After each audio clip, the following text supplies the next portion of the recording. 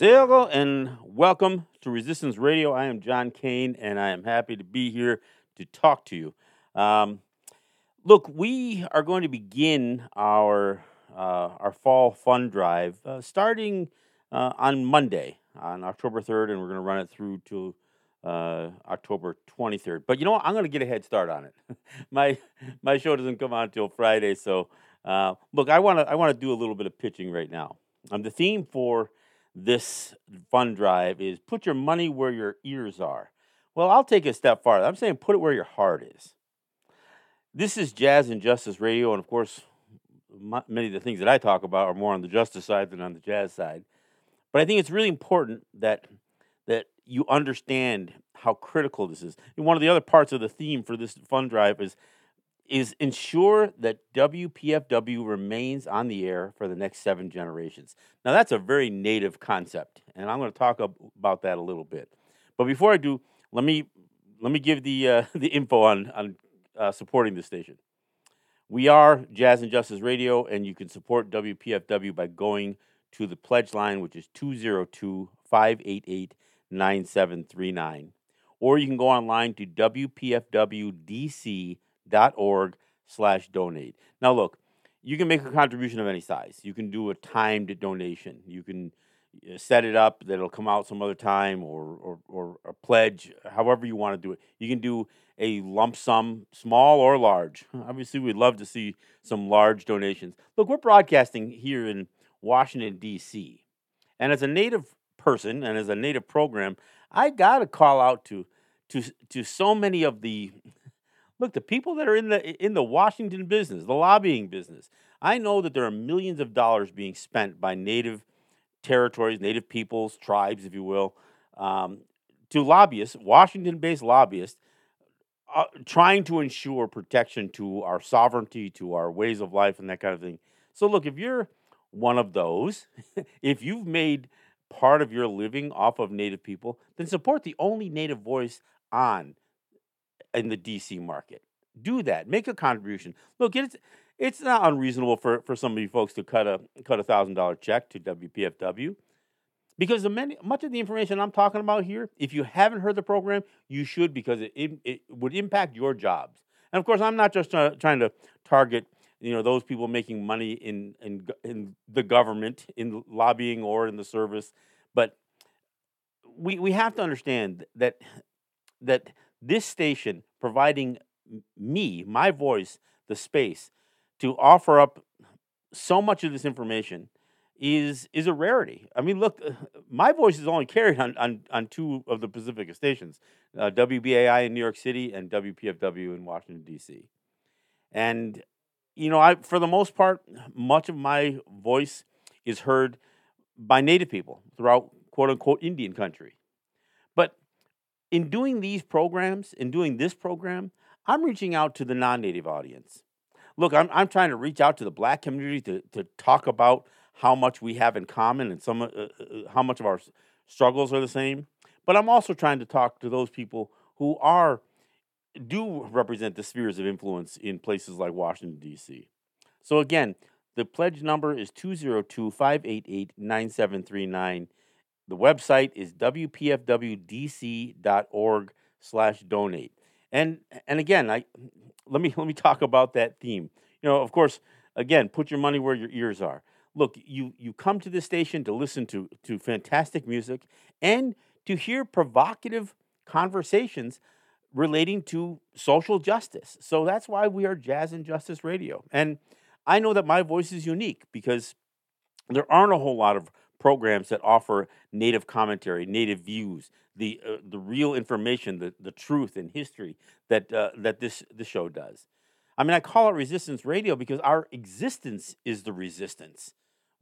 I don't have to fight anybody. Just to maintain my existence is part of the resistance, and I'm going to talk about that. That's part of what I'm going to do the show on. But I think it's really important that this station continues. And while, again, part of the theme is ensure that WPFW remains on the air for the next 7 generations, that's a Native concept. When we talk about 7 generations, part of the reason we use that expression is because we're trying to ensure that the decisions we make today, the actions that we take today, will have a positive impact, not just do no harm, but have a positive impact on those children that we will never see. Look, I've had on numerous occasions family gatherings where five generations of family had come together.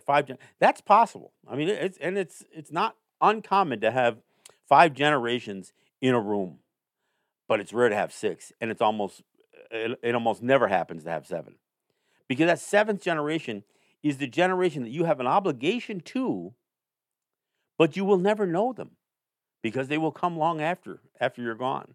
So when we say ensure that this station it remains on the air for the next seven generations, we don't mean just that seventh generation. We mean for every generation from now until then, because every one of us has that responsibility to ensure that the actions we take, the decisions we make, will have a positive impact, and that will have a positive influence on not just our children, or our grandchildren, or our great grandchildren, but to the children that'll be of our lines that we will never see. Now, I want to talk about grandchildren. I had one of these, again, joyous occasions that that we as human beings get to have. Not only do we bring children into the world, but when you reach the age, you bring grandchildren into the world, or your children do anyway. But not just your children, which is kind of the point of this story. So Monday, a couple of weeks ago, on the 19th, my 10th grandchild was born. 10th, yeah. This is and likely my last grandchild before we start getting into the great grandchildren. But so my 10th grandchild was born. Now, it wasn't expected that he was going to be born on that Monday. In fact, my daughter was scheduled to go to the hospital and have the baby delivered via C-section because she's had tough deliveries, and she's getting close to 40 years old, so she's at the age where she's considered a higher risk. So she was scheduled to go to, in fact, on the Tuesday, not the Monday, but on the Tuesday. But she started going into labor over the weekend. So on Sunday, we brought her to the hospital, and she was there for a good part of the day, and and they monitored her contractions, and they said, "Well, you're not really in full labor yet." But she's, again, this is a girl who's had three children already. This was her fourth, and has never had very good deliveries. And this pregnancy was complicated by gallstones, so she had a number of things going on. So we bring her to the hospital, where she was actually scheduled to have the C-section a mere 2 days later, believing that because she was entering labor, which you don't need to for a cesarean section, that they would, in all likelihood, deliver the baby. But they said, "No, you're not ready," and they sent her home. Now that caught us off guard. I mean, just a little bit. So we took her home, and a little put off by the whole thing, and my daughter didn't make it through the night. I don't mean she didn't make it, but she didn't last the night before she was ready to give birth. So my 10th grandchild, and this was a grandson, was born in my living room on my couch. My wife, the grandmother, delivered the baby. Everything worked out, and the baby was healthy. The EMTs showed up just in time to cut the cord. When the mother and child, my daughter and my grandson, were taken to the hospital, we wouldn't take them back to the hospital that had rejected her and had turned her away. Now, and she was scheduled to have a C-section in that hospital. But again, so the baby's healthy, everything seems good. But it was only a couple of days ago that it dawned on me, and I all of a sudden I started thinking about the mortality rate for mothers and children who are people of color, native women, black women, and those children. The rate of death to mother and or child for people of color it's like 3 to 4 times higher than for a white person. So the question ends up being, why is that? Again, the theme of the show is about the next generations. This is how the next generation happens. And when people of color have a higher risk for mortality during childbirth than anybody else, and that's black people and that's Native people. I mean, this is again one of those things we have in common here. I mean, the question is why, and this has been studied. This has been studied, several times over. But they never really dig into it. Why? Because they don't want to make it about racism. They have no problem suggesting that it's race, but they don't want to make it about racism. But here's the thing: we are just as healthy. And by the way, when this data is collected, it runs across income levels. So this isn't just about poverty. This is about the treatment and the care that women of color get in hospitals. And it's really apparent because the numbers are really stark and they're easy to collect on mortality for during childbirth. So the question ends up being, well, why is that? Well, would my daughter have been turned away from this hospital if she was white? I mean, that's the question, right? Would she have been turned away if she was white? And I mean, because we don't know. She was turned away, and everything worked out. But what if it didn't? I mean, what if it didn't work out? And those numbers are coming from somewhere. And I've heard some stories that say, well, doctors and hospital staff don't take pain seriously when our women complain of it. There's something that's happening in these hospitals, and it's more geared towards racism than towards genetics, than towards physicality or any of that other stuff. Our women are just as healthy and just as capable of giving birth as a white woman.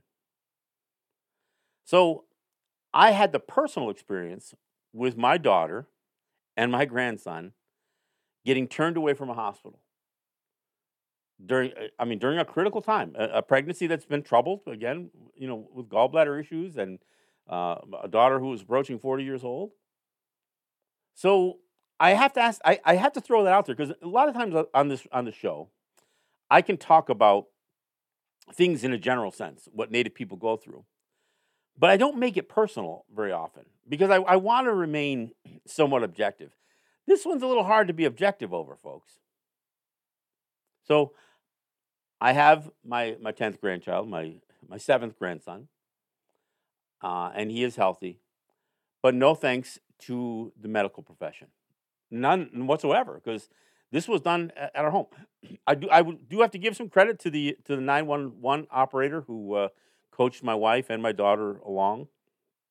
But this has to be the common reality that contributes to the higher mortality rates. And we can have all kinds of discussion on why and who's responsible and all that stuff. But when I speak of Native people being arguably the most marginalized people, and granted, I'm not trying to compete with other people who are oppressed, and this issue with mortality rates during childbirth is not unique to Native people, but there are some things, and the numbers are pretty staggering when you consider our history and what we have endured. I don't think many people have heard this, so I want to break it down a little bit. And I will say, getting numbers on Native people is somewhat difficult because the U.S. Census is not our process, and so it's really hard for me to sit here and say how much we participate in the U.S. Census, how accurate it is. But I will say that in 2020, when they did the U.S.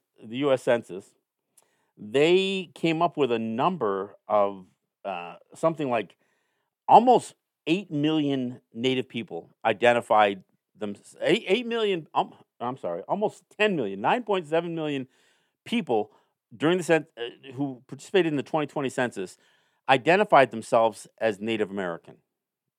There's not a whole lot on the census that where you have to provide any proof. This is just word of mouth. This is just self-identifying.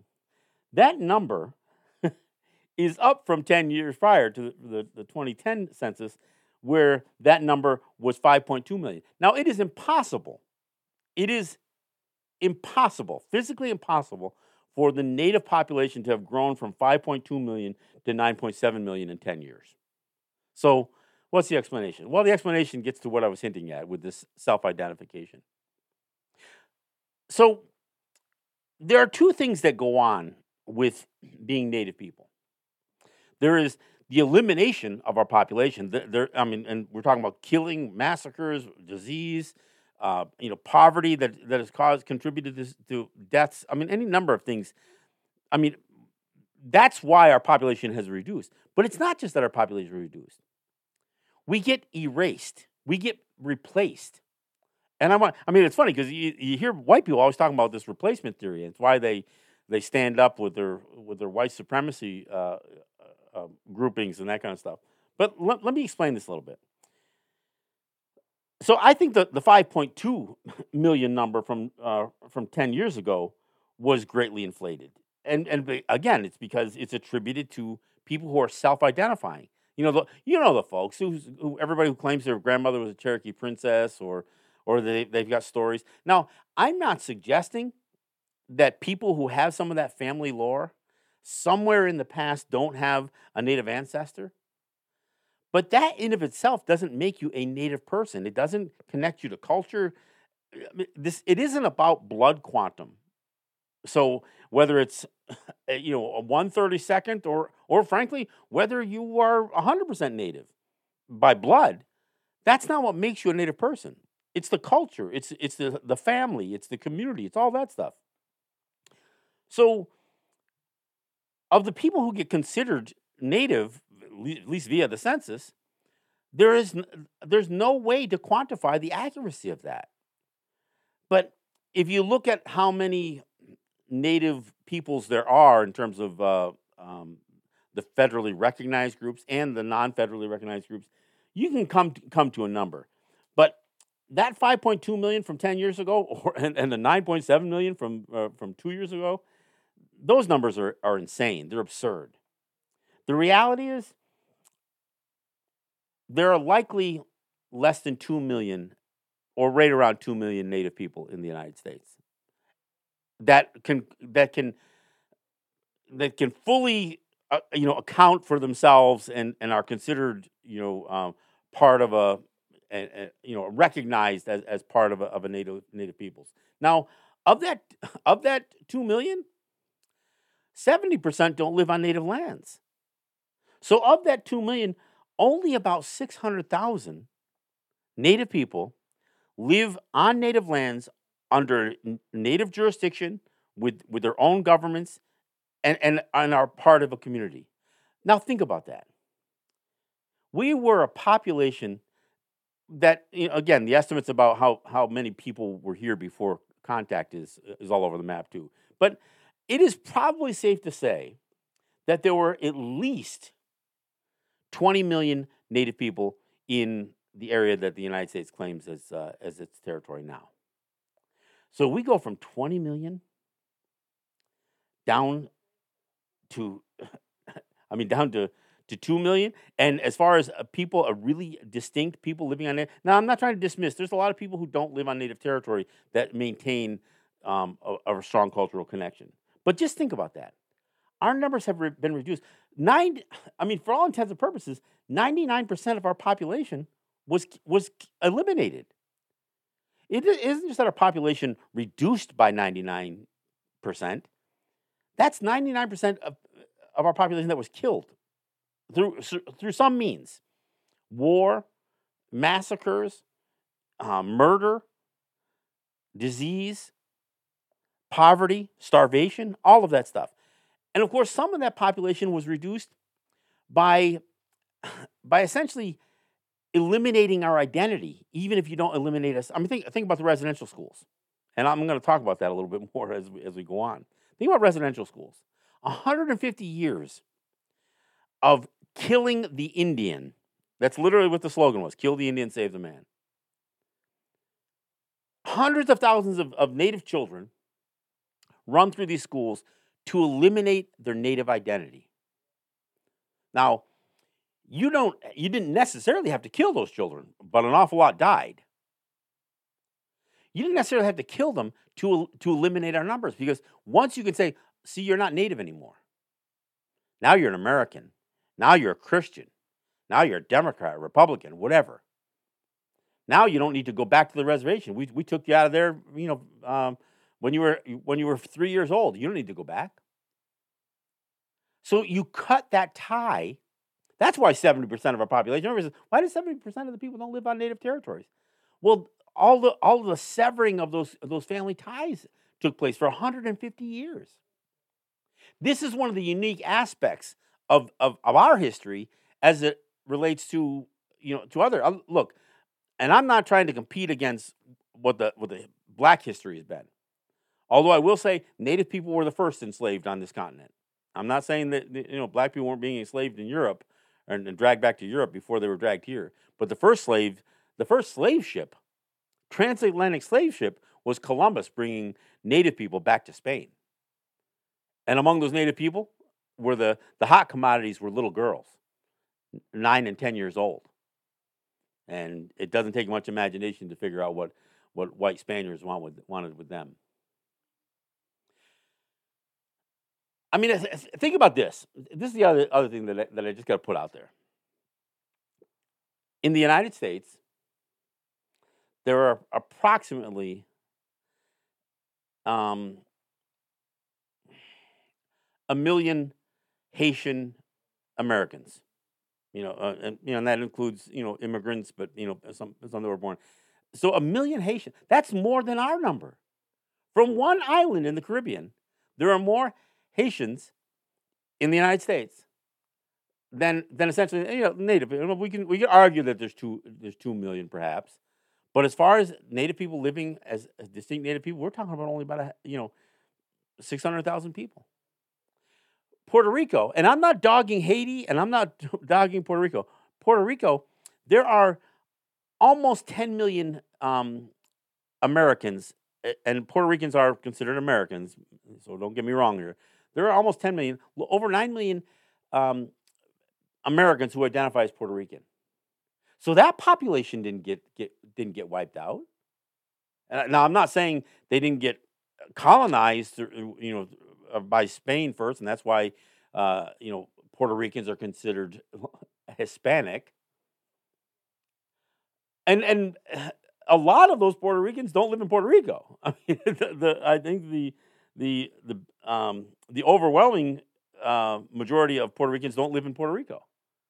So that number doesn't go down. So those people from Haiti, that whether it's in Haiti or in the United States, those numbers aren't eliminated. There isn't a depopulation program, nor was there for Puerto Rican people, nor was there for black people. Now, I'm not suggesting that Haitians and Puerto Ricans and black Americans haven't been oppressed. They absolutely have. So I'm trying to hedge my conversation a little bit here. But their populations have not been intentionally reduced. We go from over 20 million down to 2 million, and then then that gets reduced even farther down to 600,000 people who can live as native people on native lands under their own jurisdiction and governments. I mean, that's an incredible number. That's like reducing.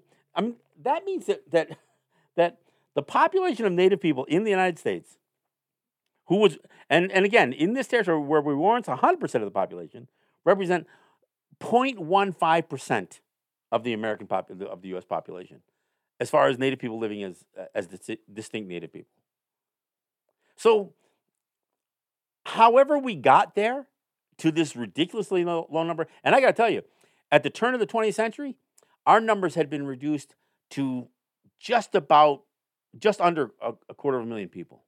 That was the lowest total population that we ever had been reduced to. But even as our population has increased since the turn of that century, of the 20th century, the rest of the population is still burying us. So we become marginalized in the overall population, and then even within those who want to claim to identify themselves as Native people, we get overrun. The vast majority of people who claim to be Native people are not. They're simply not. And the census numbers anomaly, if you will, between 2010 and 2020 prove that. I mean, and so that was a story that was pretty well covered. But I want to throw these numbers out there because I don't think people truly understand what the Native experience has been.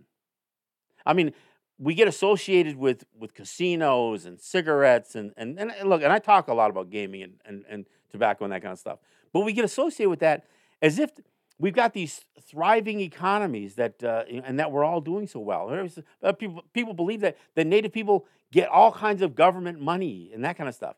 Look, whatever we get from the federal government or state governments is money owed to us, and it's a fraction of what is really owed. And again, I've mentioned this on the program before, but just think about this.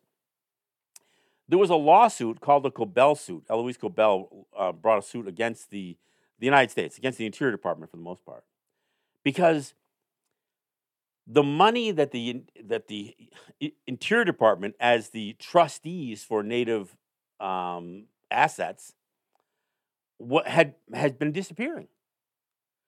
By some estimates, there was $100 billion that was lost.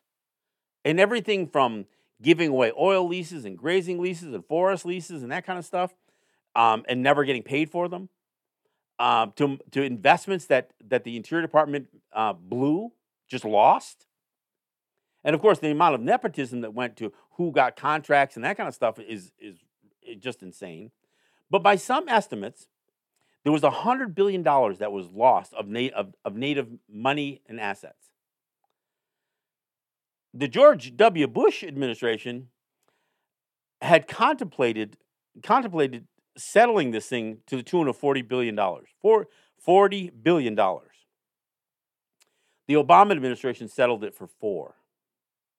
And that's what the people involved with this suit against the United States, they were forced to take it. Because this was their only shot.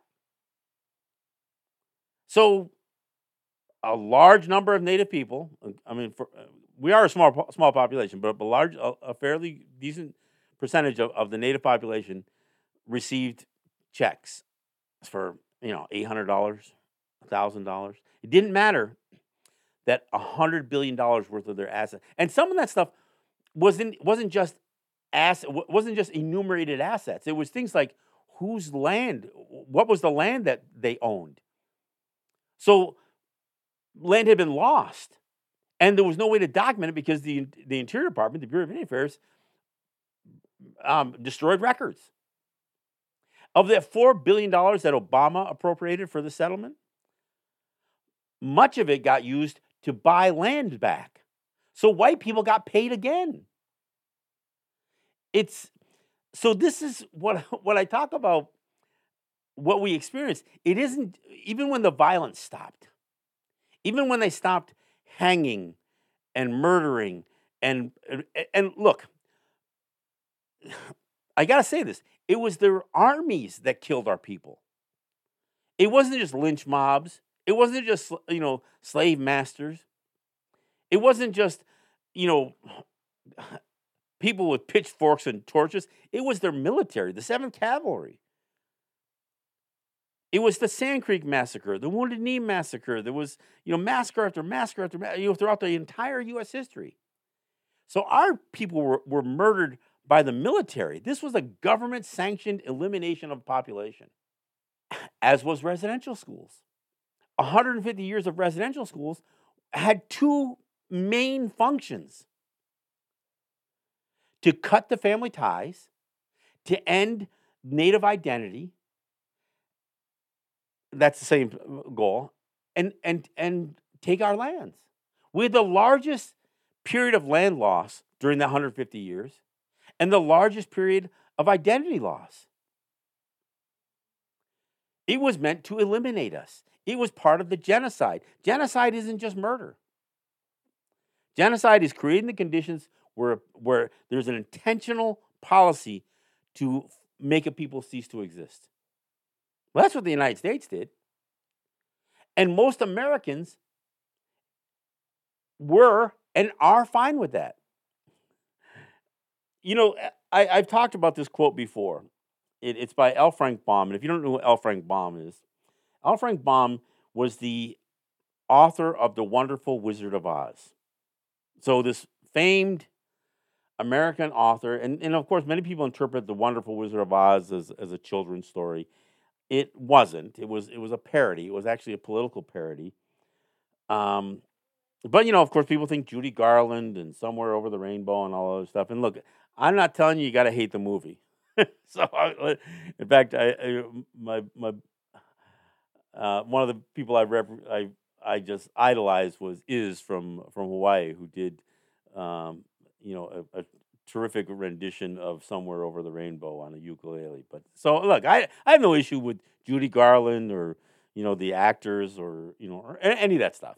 But the author, L. Frank Baum, before he wrote this Wonderful Wizard of Oz, he had a real issue with Native people. In fact, the witch and those monkeys in the Wizard of Oz, that's in his mind he was representing Native people by the these antagonists. He had a strange view.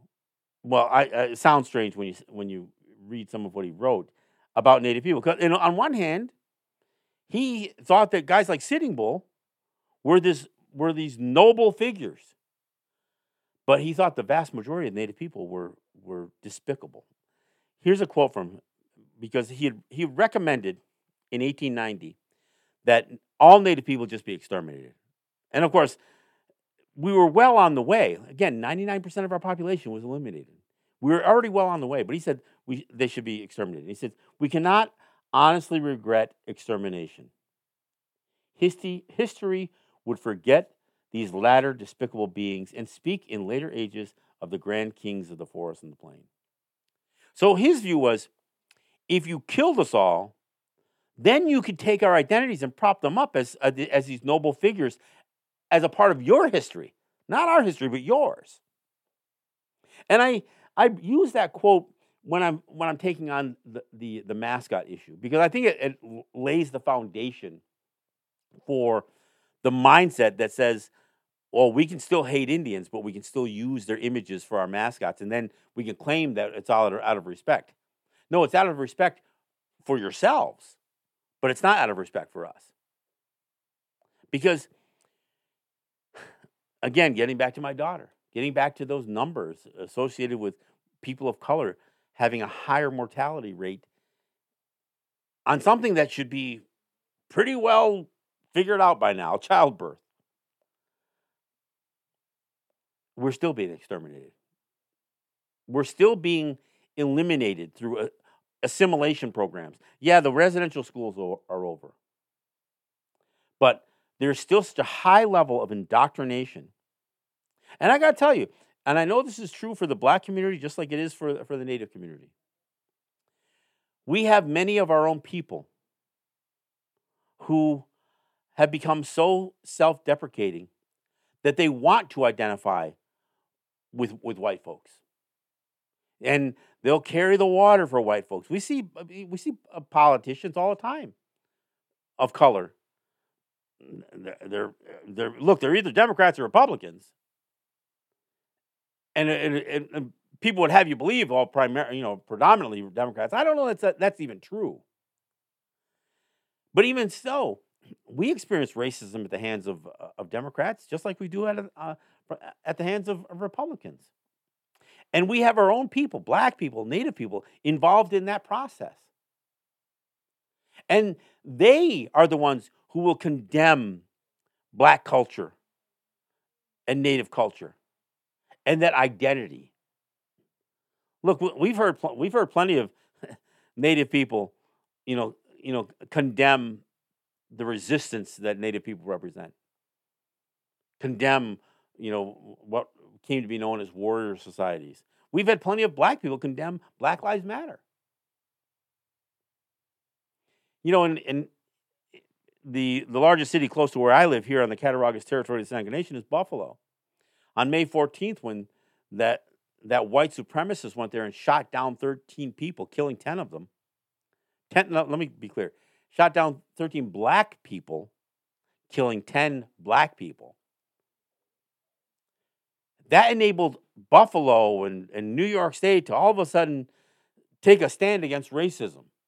It took blood to do that. It took lives to do that.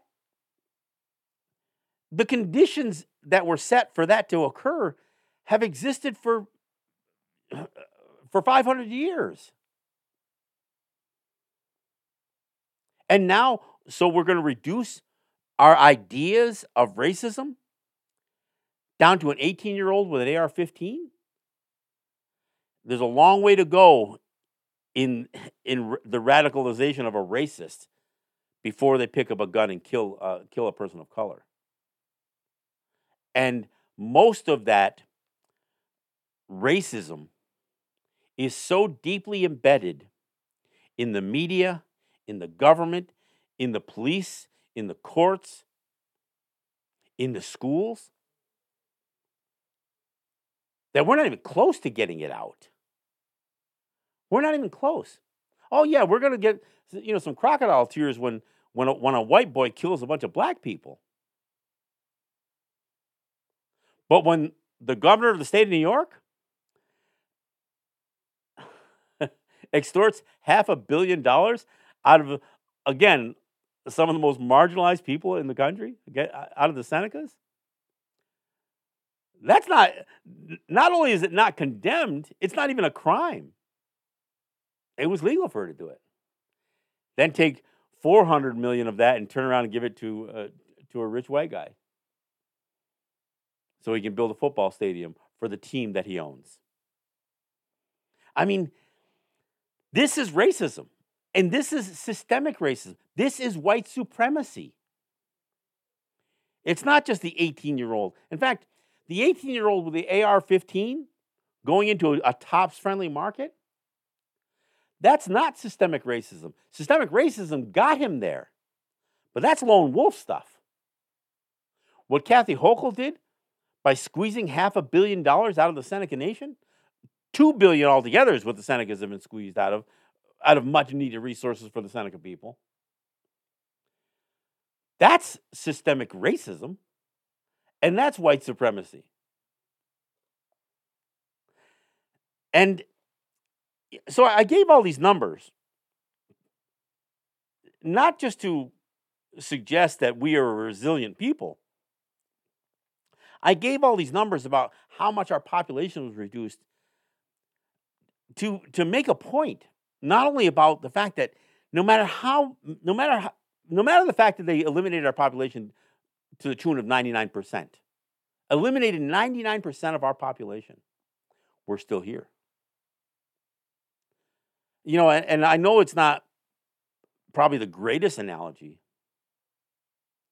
but when I think about the adversities that we had to go through as a people to still be here, I do feel a certain connection to the stations that provide me space on their airwaves, WPFW. So when they use this theme of ensure that WPFW remains on the air for the next 7 generations, we can't take it for granted. It is real easy for the system to eliminate us. And you eliminate 99% of our voices. And look, let me get back to, just for a second, Jazz and Justice Radio. I think it's really important that people understand there is a connection between jazz and justice. I mean, jazz is liberated music. It is it you can't actually write jazz. You have to live it. And just like with blues. It comes from a place. It comes from a place of struggle and oppression. And it's resistance to fight back the constraints that people try to put even on music. If you further eliminate stations like WPFW and WBAI that offer something that no other stations are going to have, where are you going to get this stuff from? Look, I appreciate, and in fact, I am honored to be heard by the listening audience of WPFW. But I know that some of what I have to say is probably painful to hear. I mean, to hear the numbers that I just rattled off about how much we have been eliminated as a people, that's not pleasant stuff. But in spite of all that, we're still here. I'm still here. But we can't be here if we don't have some support. And I'm talking about we as Native people, we as artists, whether it's music or whatever else, jazz. We can't be here without the support of people who may not be in the same struggle, but who are struggling themselves. So I know it's tough. I mean, I know it's tough to come on the radio and ask people to support a radio station. I mean, the assumption is, if you're on the air, you guys must be doing all right. I mean, and that goes for the assumption that people make about us as producers and make about us as stations. I mean, when I think about WBAI in New York City and WPFW in Washington, D.C., well, those are big markets. Surely the station's got to be doing fine. No, we are listener-supported radio. We depend on you. So if you want this station to continue, you got to support it. You got to put your money where your ears are. Put your money where your heart is. Again, we can't ensure that this station will be here for the next 7 generations if we don't ensure that it's here for the next generation. And I know we have work to do. We need stronger outreach to a younger audience because we have to change a little bit as we go. I think we have great programming on the station. I really do. But we've got to have better outreach. But we need your support. And I'll tell you, we need your support not just in dollars, we need your support in word of mouth. So, yeah, put your money where your ears are. But you know what? Put your mouth where your ears are a little bit. Spread the word. Let them know you heard, a provocative talk show host talking about Native issues. Let them know you've listened to a station that has jazz like no other station has. That there's commentary and opinions and facts and data and history that you're not going to hear anyplace else. And you know what? Let those people who are in those spheres of influence, let them in on the secret that WPFW is a rich station. It's not financially rich, but it's a rich station with content. Look, we need your support. We start this fund drive next week, and I wanted to get a jump start at it because, look, I'm not in Washington. I am one of the producers who does my show remotely, and my kind of remote is different than most people's kind of remote, folks. I'm sitting in my own studio on the Cattaraugus territory of the Seneca Nation. I'm sitting in a small studio of my own design, either broadcasting live or recording these shows. And I do a podcast as well. This show actually becomes a podcast, and you can find us by not only looking for the archives on WPFW, but you can search for Resistance Radio with John and Regan on your smart speaker or on a Google search. I also do a podcast called Let's Talk Native. But you know what? It took some doing for me to even do something like this, to create a studio that allows me to create this kind of content. And I could not be more honored than, to have WPFW carry this program. And I know, I mean, I may not even fit in completely with some of the other content here, but it's only because you may not hear what the connection is between Native people and music. I encourage people to, if you ever get a chance, rent or purchase the video Rumble, How Indians Rock the World. It shows that deep connection between Native people and black folks and the enslaved people who were dragged from Africa, and that relationship between Native people. And I have to understand, when I talk about the numbers, our numbers being eliminated. Let me just get a little aside here. One of the ways that our numbers were eliminated so starkly was there were states that passed laws refusing to recognize a person's ethnicity as Native. So many Native people, not only because of the connections that we had with much of the black community and the connection that black people had with our communities, we had to identify as black. I mean, a friend of mine says the first black people in America were Native people. I don't think people understand what she says, what she means when she says that.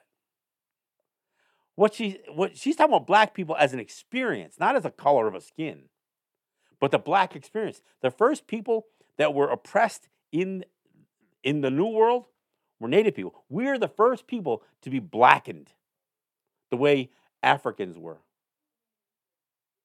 So the first black people in America were Native people, indigenous people.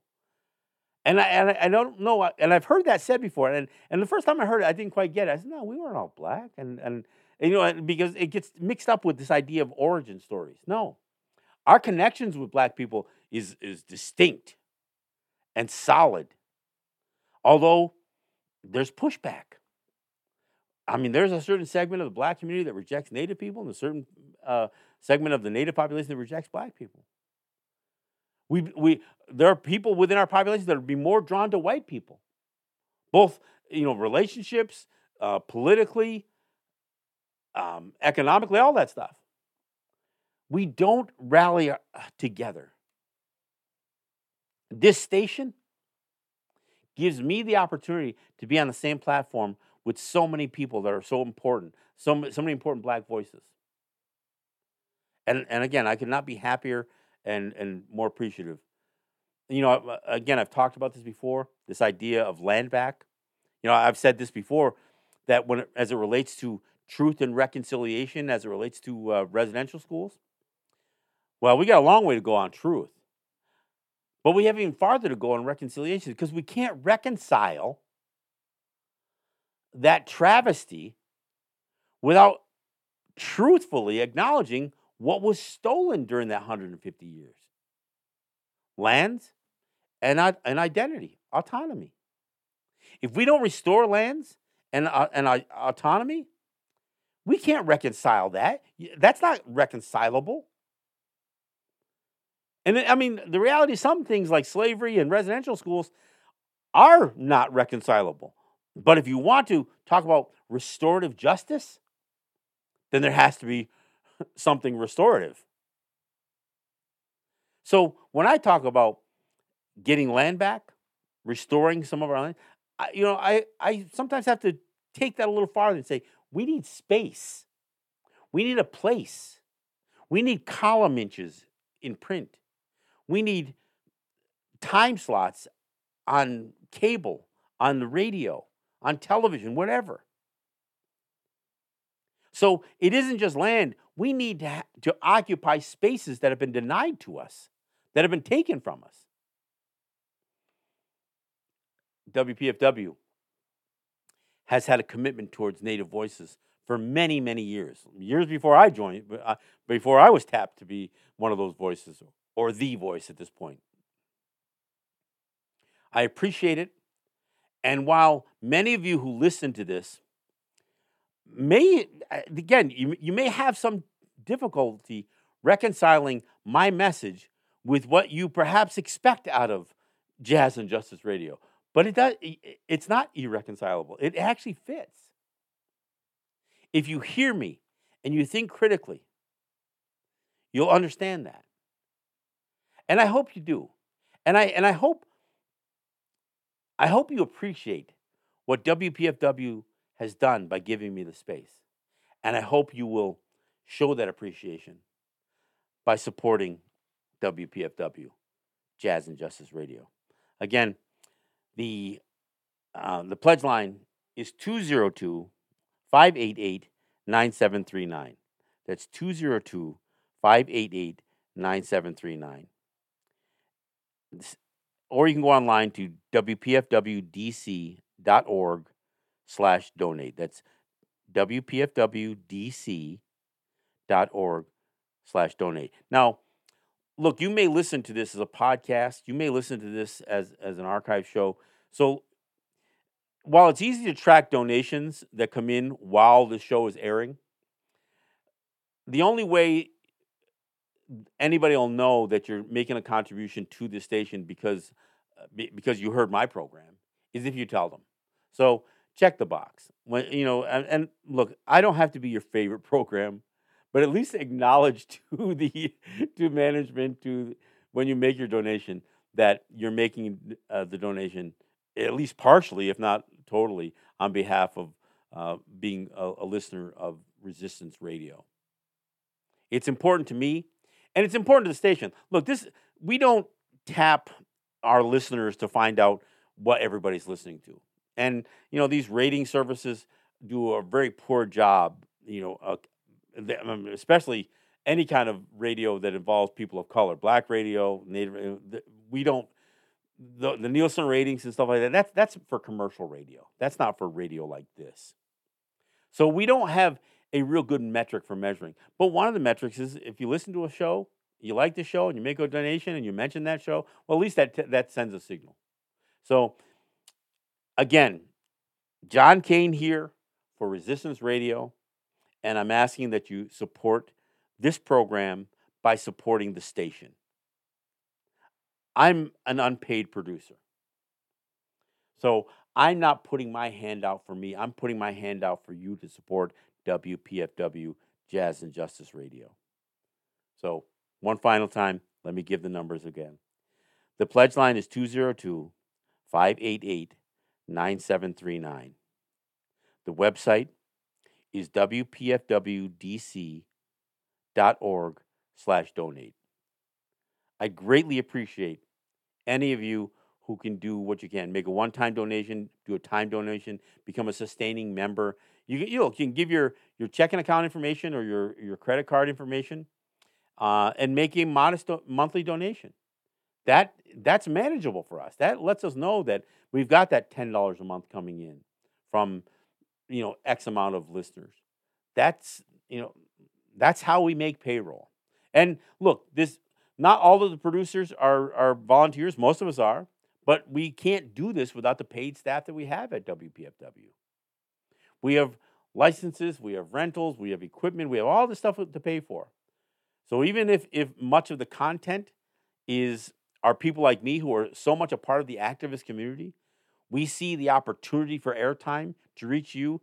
That's our reward. But the station needs you to reward them. So again, please support WPFW, Jazz and Justice Radio.